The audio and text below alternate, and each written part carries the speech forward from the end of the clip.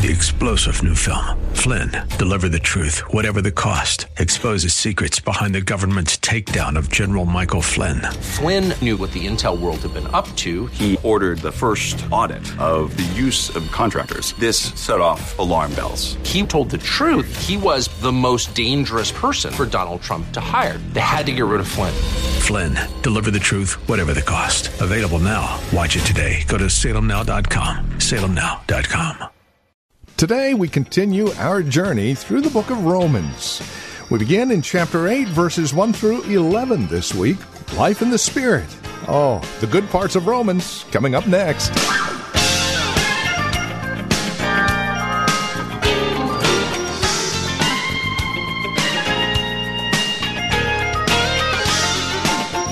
Indeed, it's always darkest before the dawn. The Apostle Paul lays out a marvelous theological argument here in the first 7 chapters of Romans to show us just how desperate we are in our sin and how desperately we need salvation, how incapable we are of it, and how so very capable God is. Welcome to Truth for Today with Pastor Phil Howard from Valley Bible Church in Hercules. As we continue our survey of Romans, we move into the victory chapter, if you will. Chapter 8, verses 1 through 11. Life in the Spirit. Here's Pastor Phil Howard with today's program. We're going to pick up Romans 8, and I'm going to be flying. We're going to try to do 13 verses.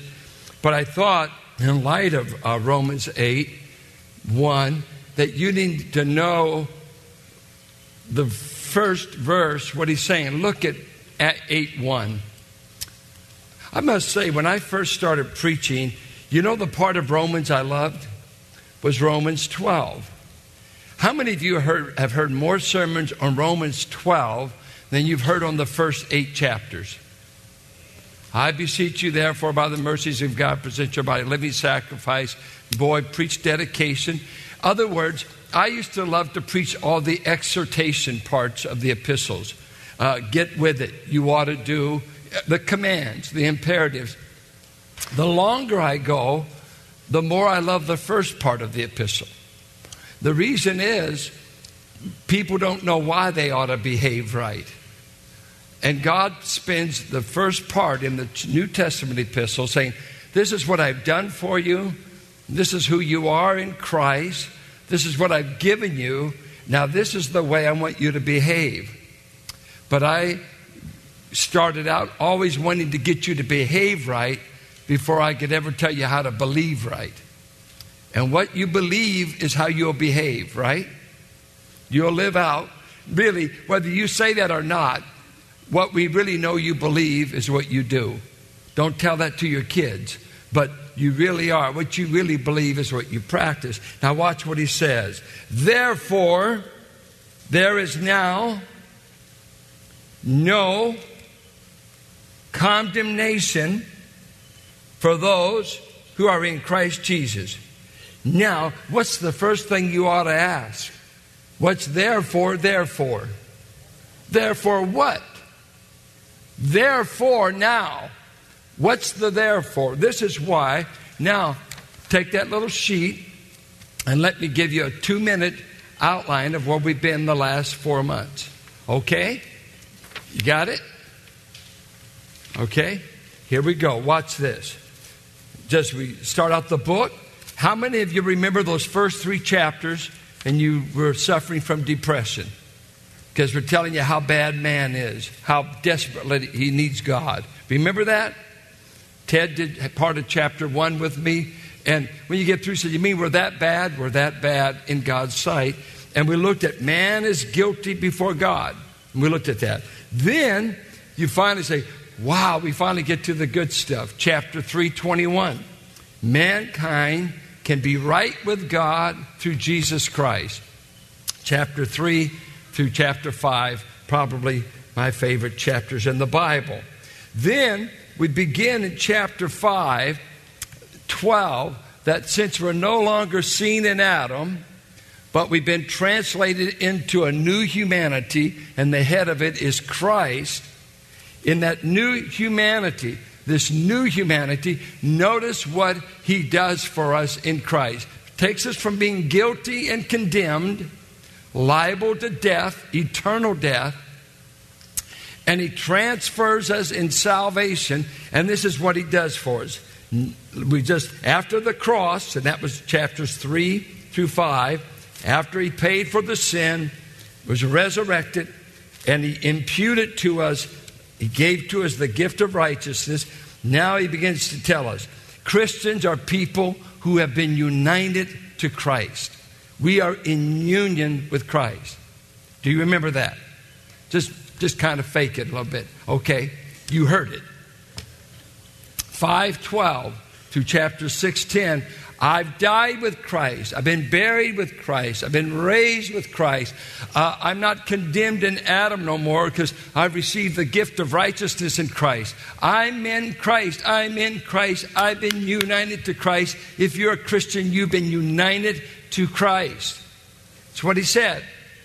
Over and over. You must get that. Then he says you ought to live in light of that union by counting yourself dead to sin, alive to God, offering your body as instruments of righteousness. Christians are under grace. What does that mean? It means that we're not under penalty. We're not under threat. We're under the divine favor of God. The Christian life.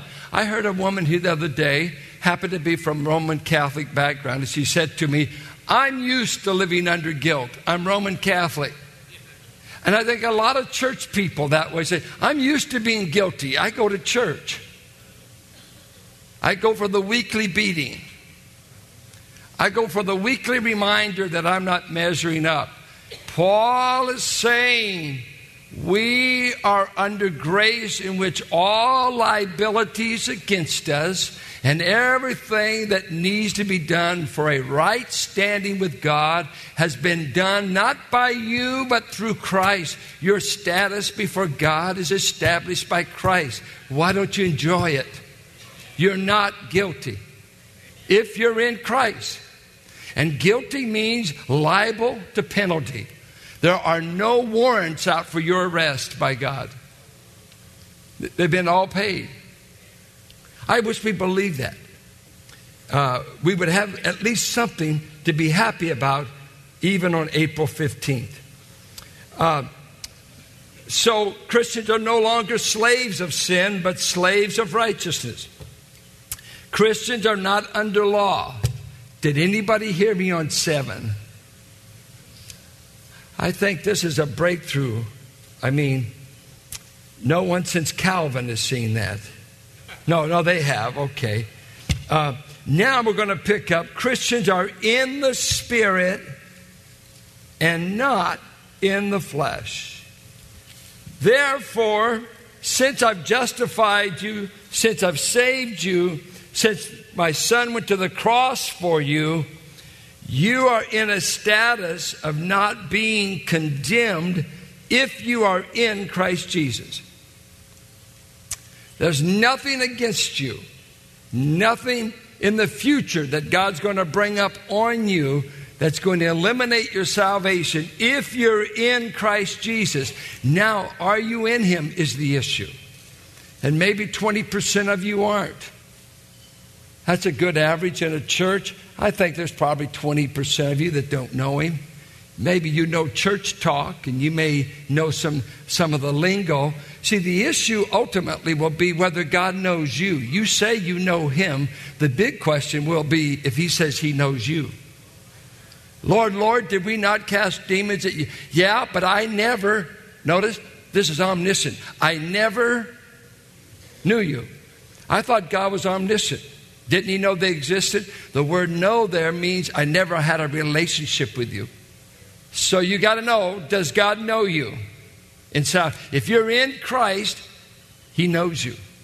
And you're in a place of no condemnation. So let's look at the life in the Spirit. All right? Number 1, life in the Spirit is a life free from condemnation. Is that nice? I mean, is that nice? It's not nice. It's the gospel. It's wonderful. If you were a shouting crowd, you would shout. In Christ, it's not I'm justified, I'm not condemned. Is that wonderful? You know, say it with me. Not condemned. And now it feels weird because you've never said that before, but just try it again. One more time.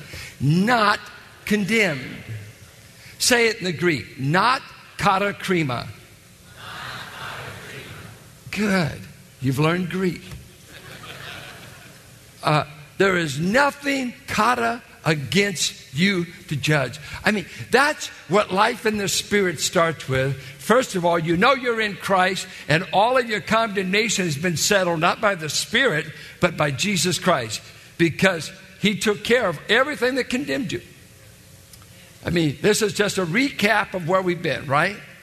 Life in the Spirit. So let me say this. Life in the Spirit is not walking around guilty. Walking around with this heavy load that I wonder if my sins have been taken care of. It was torturous to me. I never wanted to be a Christian because I knew I couldn't live like the Christians I knew. I couldn't measure up. Then, because nobody told me that all my measuring up was done by another. We all fail, don't we? We all feel that sense of coming short, failed here, failed. And my biggest failure is what I don't do. I've stopped stealing a long time ago, but there's a whole lot of positives that I'm struggling to do. Sometimes it could be loving you.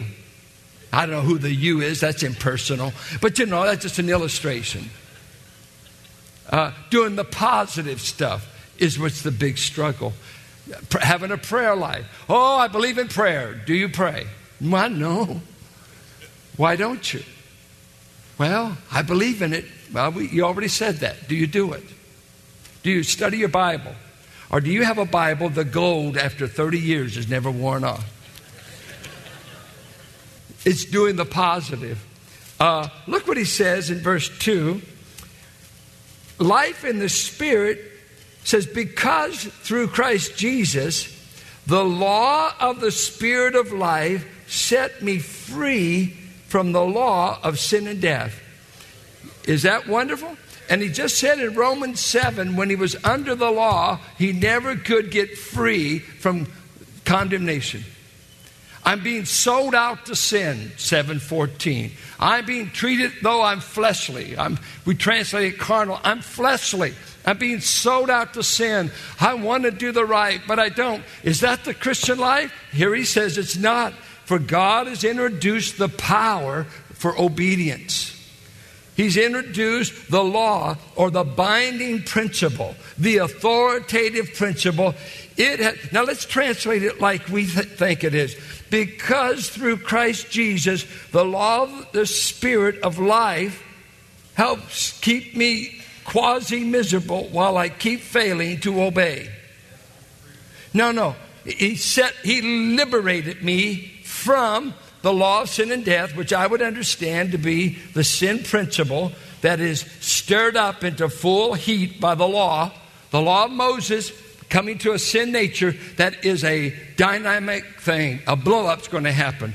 Don't do it. Tell me what to do, but give me no power. I'll fail every time. Now, in Christ, my condemnation for not keeping the law has been paid. And now, guess what? Penalty's been removed. Now listen, this is great. And now promise has been given. And the promise is the promise of power. Those in Christ Jesus have been given the Holy Spirit's power, and He's a sufficient match for the sin principle in you. He's the only one that can control it. And He says when we walk in the Spirit, we will not act in the flesh, right? Galatians 5. So, I've been through Christ. He sent the Spirit of life, and it set me free from the law of sin. That is my sin principle. I've been set free. Now, it's interesting. When you get saved, do you get rid of the sin nature? I know she says she has, but you know she hasn't. Carol and I have fun on that because when I first started the church, everybody's pretty wild out in sin and just starting out. And one night I taught that we all have the sin nature, and riding home she said, I'm not sure I do. And I said, well, believe me, honey, you do. And you don't have to be acting in sin. John says if we say we're without sin, we deceive ourselves. 1 John 1:8. So we have sin principle. But here's the issue, he said in Romans 6. Sin remains in us, but it's never to reign over us. Sin remains in me. That's why I could be tempted. That's why you could blow it. That's why you could fail to do the right. But it is not to reign over me as a master. Romans 6 said this over and over. He says in Romans 7, if I just have the law is going to beat me to a pulp, because it's not the power to keep the law. But now in the Spirit, now I'm a Spirit person, he says, I've got a new principle in me, the law of the Spirit. Let me ask you this question. If I would have asked you this in 1901, let's say, if I would have asked you this question, now hear me well, do you believe that steel can fly? What would you have said? You'd recommended me for therapy.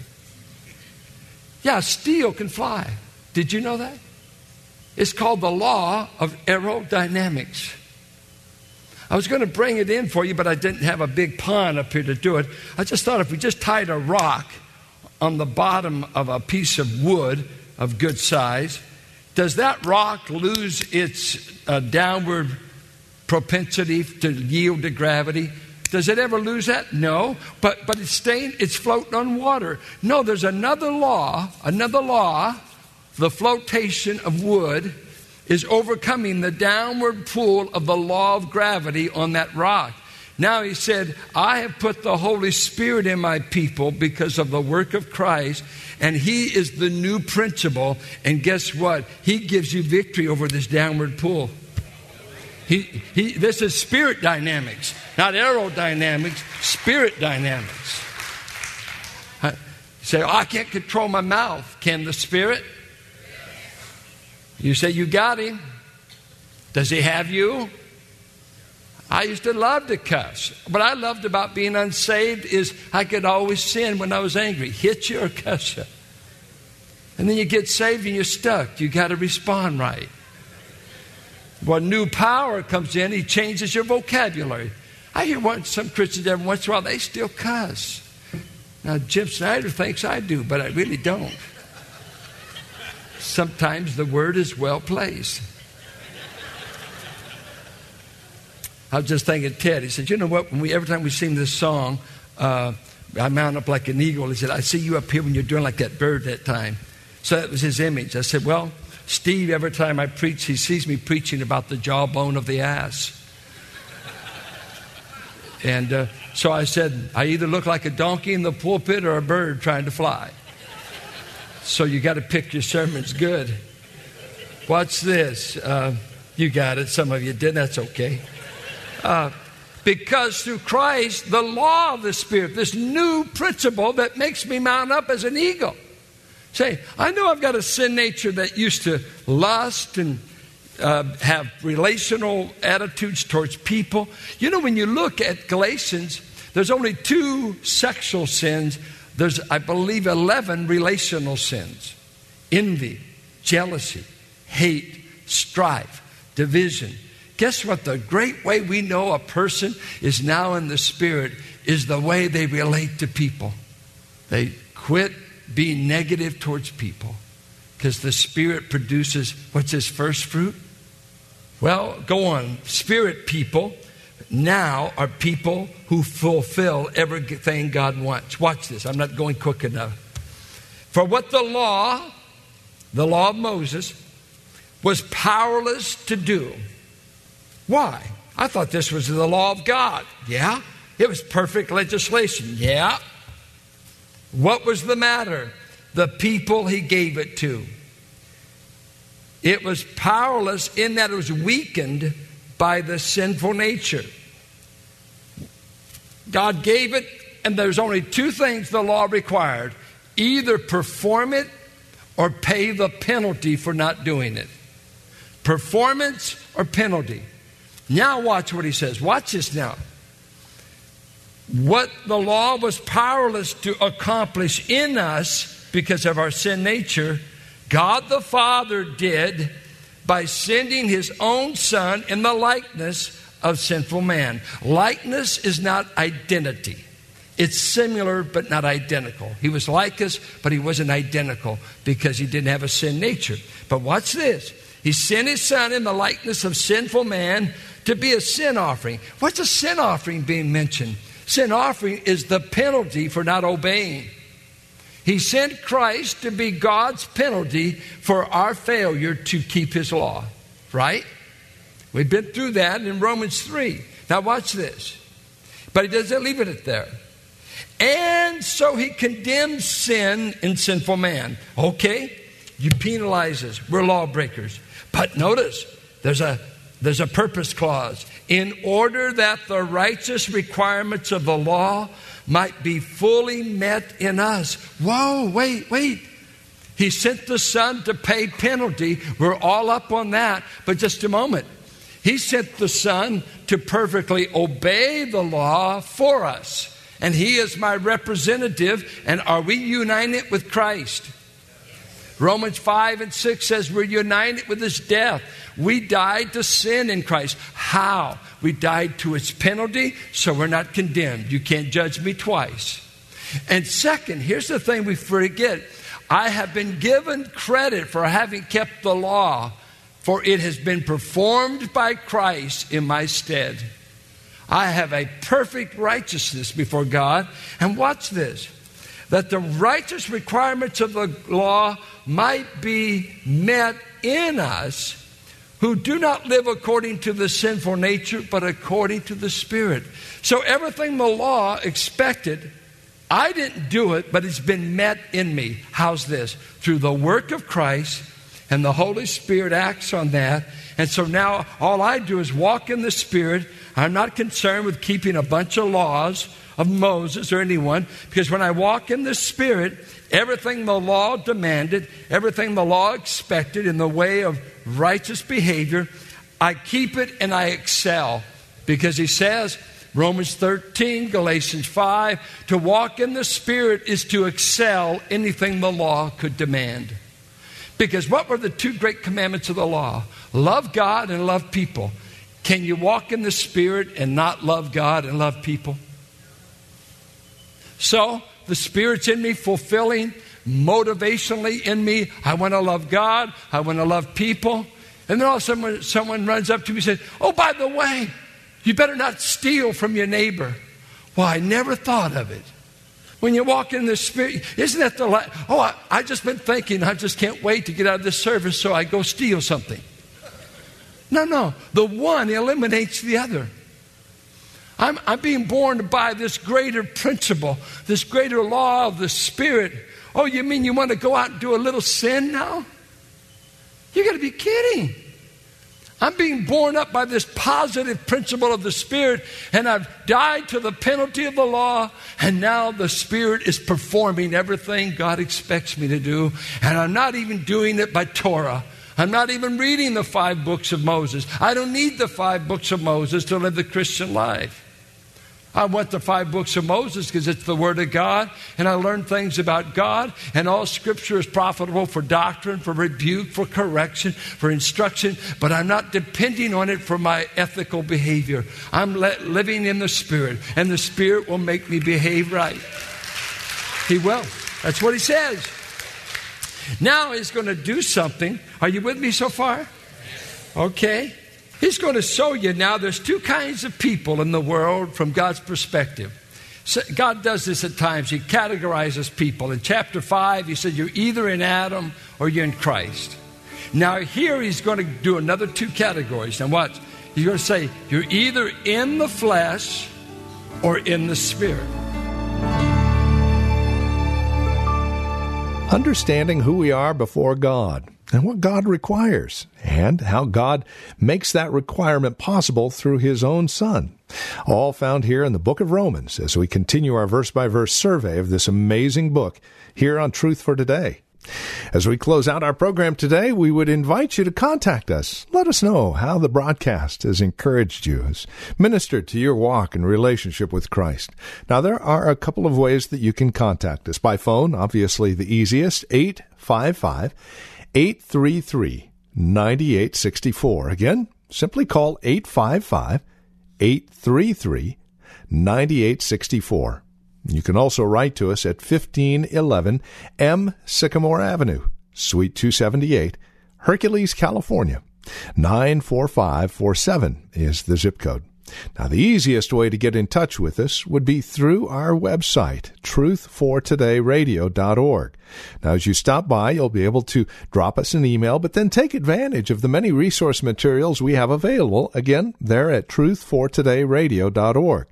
You'll also be able to find out more about Valley Bible Church here in Hercules, who we are, what we believe, worship times, directions, and the like. Again, truthfortodayradio.org, or again, simply call 855-833-9864.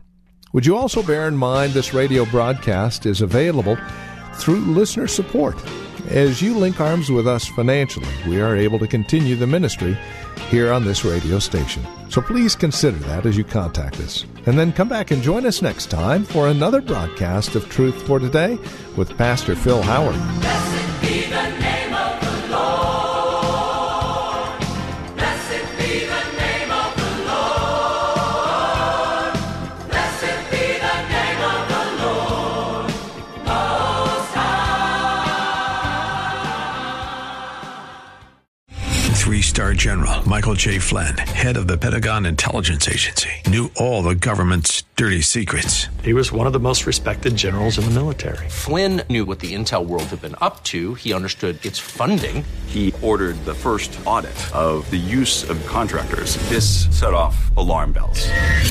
The explosive new documentary, Flynn, Deliver the Truth, Whatever the Cost, uncovers the facts behind this scandal. Flynn told the truth. He was the most dangerous person for Donald Trump to hire. I find out the worst enemy that I'm going to face in my life is right here in America. They took my assessment and they wanted me to change it. And I was like, I'm not changing it. They had to get rid of Flynn. With in-depth interviews, archival footage, and never-before-seen personal records of the man behind the headlines. I just felt like I was drowning. Flynn, Deliver the Truth, Whatever the Cost. Available now. Watch it today. Go to salemnow.com. salemnow.com.